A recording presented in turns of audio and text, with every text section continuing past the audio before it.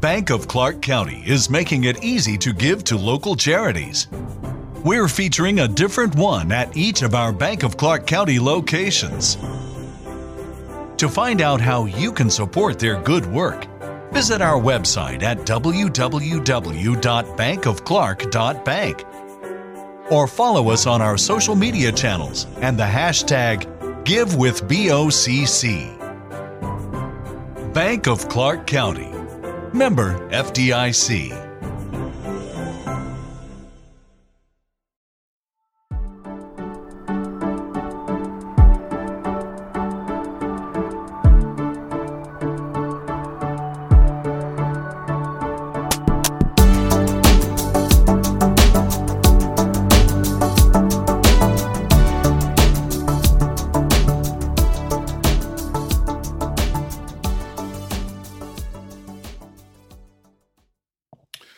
Hello and welcome to this bonus episode, which is usually called En route Excursions.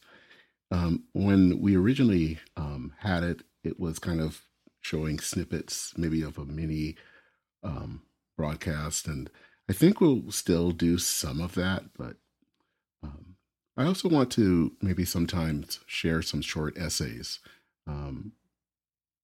Doing podcasts, you don't want to end up kind of being vain, where it's basically, listen to the sound of my voice. And but I think sometimes there are things I'm thinking about that I want to share that maybe you're thinking about as well.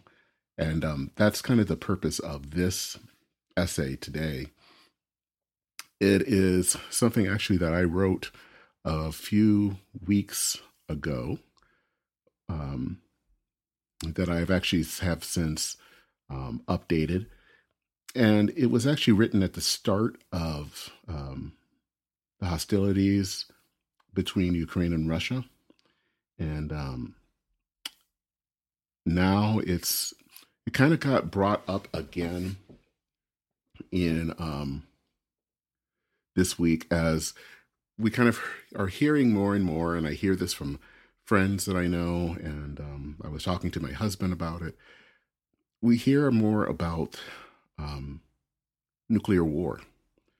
And so I wanted to share this. I wrote something, and I also wanted to talk about it myself because, it's, as someone from Generation X, in some ways your youth was framed, especially your teenage years were framed by the fear of nuclear war. I was 14 when the day after that movie came out, which I actually did not see. Because maybe the week or two before that, I saw maybe a 2-minute clip that leads just right up to the moment of the mushroom cloud, and that was enough to just freak me out. There was just something so realistic, even in those few minutes. And, when on the 27th of February, Vladimir Putin was putting his nuclear forces on alert, that rattled me. And it probably rattled some of you too. It's something that's a little scary.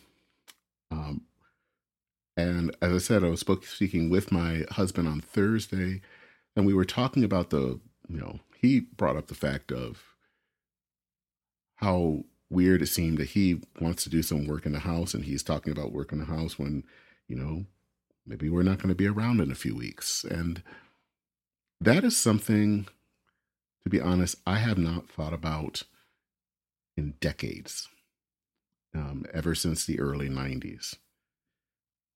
For someone in my generation, we kind of thought that this was over with, that this was something of the past.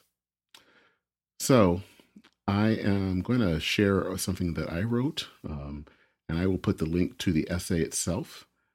And I hope that you will give it some thought. So here is what I wrote, and it's called Ukraine and the Second Cold War. And in the kind of description line, it's a Gen Xer speaks to Generation Z about this scary new age that we now live in. I grew up with the specter of nuclear war. I'm a child of the 1980s, and that means that I'm a child of the Cold War. The fear that my hometown could be engulfed in an atomic fire was present throughout my youth. My mother would tell me stories about the Cuban Missile Crisis of 1962, which took place about 7 years before I was born.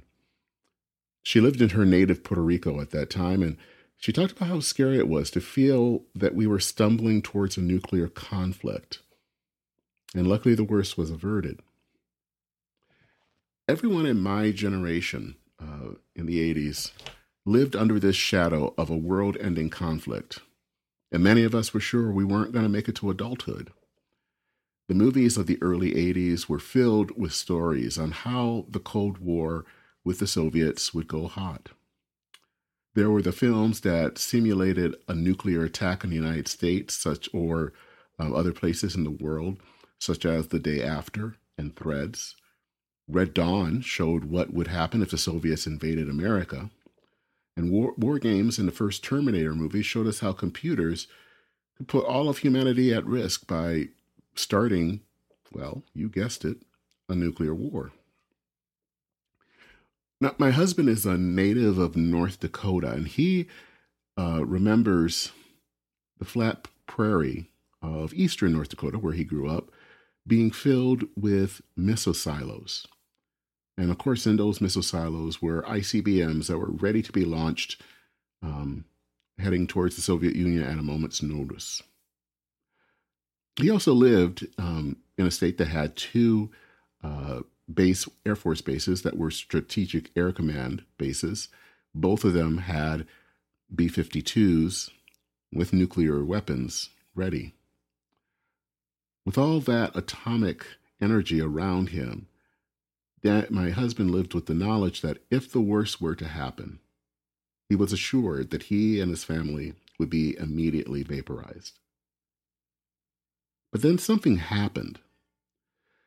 A new leader of the Soviet Union came to power. Mikhail Gorbachev was someone who, in the words of the late UK Prime Minister Margaret Thatcher, was someone we could do business with. Here was a man that seemed to have an eternal smile on his face, which was so different than the stern leaders that had led the Soviet Union in the past. Paired with the avuncular Ronald Reagan, they came together as some sort of odd couple. I can remember seeing that image from November of 1985 in Geneva at their summit. Ronald Reagan bounded down the stairs with a smile on his face and extended his hand towards Mr. Gorbachev. That handshake was the beginning of a changed relationship between East and West. Gorbachev then visited the United States, and Americans were able to connect with him and his fashionable wife, Raisa. And then a few years later, in 1989, we saw change happening within the Warsaw Pact nations. Poland, Hungary, Czechoslovakia. Democracy was flowering all over Eastern Europe in nations that had not known freedom for decades. And then came the fall of the Berlin Wall in 1989. When Germany reunited in 1990, it marked the beginning of the end of the Cold War. And that officially ended on Christmas Day, 1991, as we saw the flag of the Soviet Union come down and was replaced by the Russian flag. Each of the republics of the USSR were now free to chart their own course. We entered the 1990s a changed world. The US and Russia reduced the number of nukes. New nations were taking their first steps as independent countries free from Moscow's rule.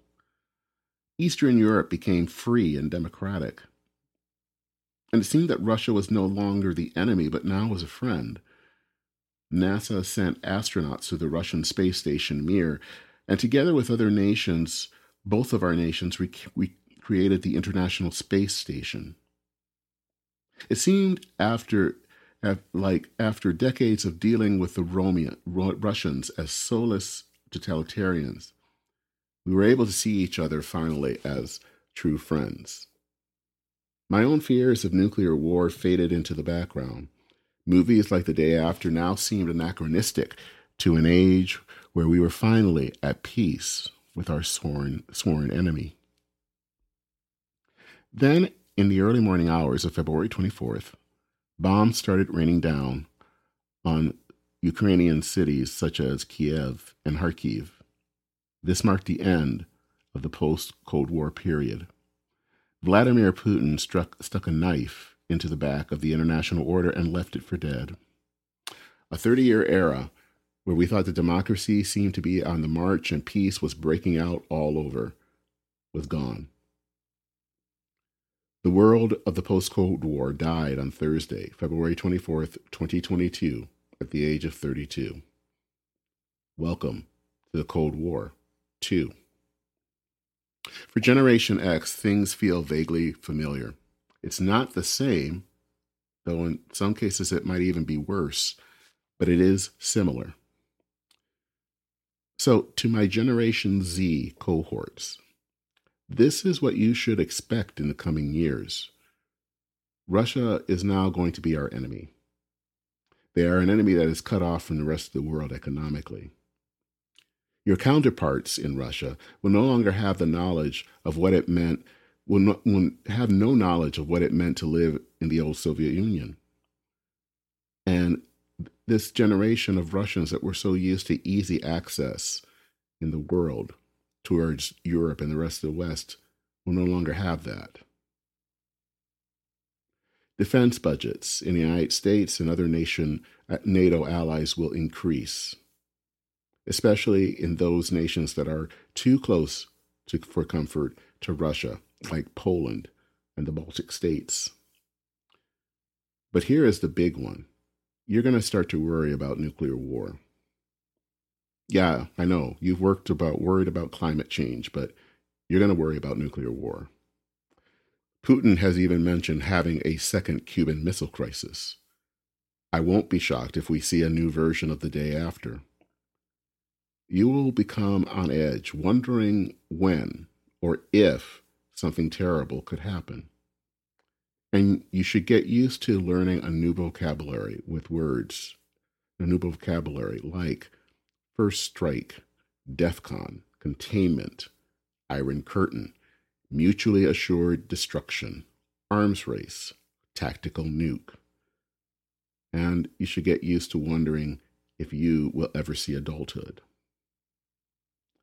In many cases, the peace of the last 30 years was already slowly disintegrating.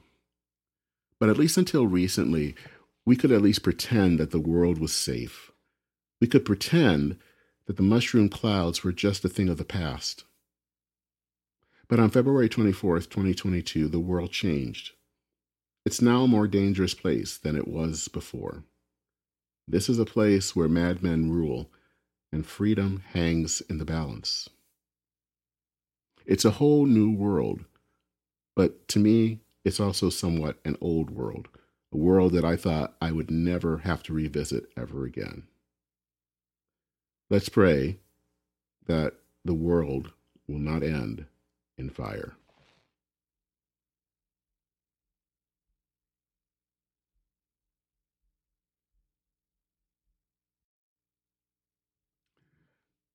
So thank you for listening to that essay. One of the things that my husband said afterwards, after we were talking a little bit more about remodeling and all this stuff, he then thought about something that he remembers. He is Lutheran, and there is something, an old saying from, at least as attributed to Martin Luther, that if he was present at the end of the world, he would plant a tree. And I think the whole point of that is to kind of still focus on beauty, to focus on what is love and all of that, even in times when it seems hopeless. And I think that we are entering challenging times, and I don't have any answer of how that will turn out. But I hope that we can learn to plant trees, especially those of us who are Christians, to learn how to love, to continue to love each other, to love others, and to do that, to not let the fear overtake us, even though it's present, but to plant trees.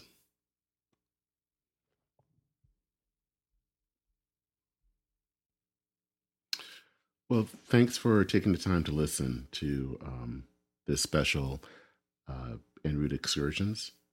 I hope it wasn't too scary, but it's just something to think about. We are in a different era, and I am hoping that it does not end in a bad way. But we don't know, do we? All we can do is hope and pray and live our lives to the best, to the fullest as we can, because we have no idea what could happen in the future. Well, that is it for En route Excursions. There are more episodes to come. My name is Dennis Sanders, your host. Take care, Godspeed, and we'll see you soon.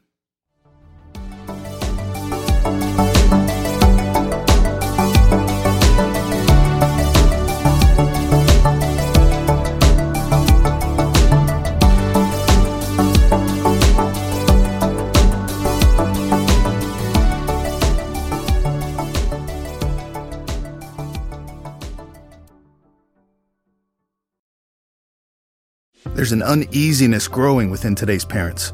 Questions arise around what our kids are being taught, exposed to, and influenced by. Thankfully, a fully engaged, well-informed parent is a powerful thing. And that's why I support Answers in Genesis, and I would recommend you do as well, because it's important to remember that the battle for our kids' minds isn't one in the courts or the classrooms. It's one from the safety and comfort of our own home. So be the difference our kids need, and visit www.answers.gift today.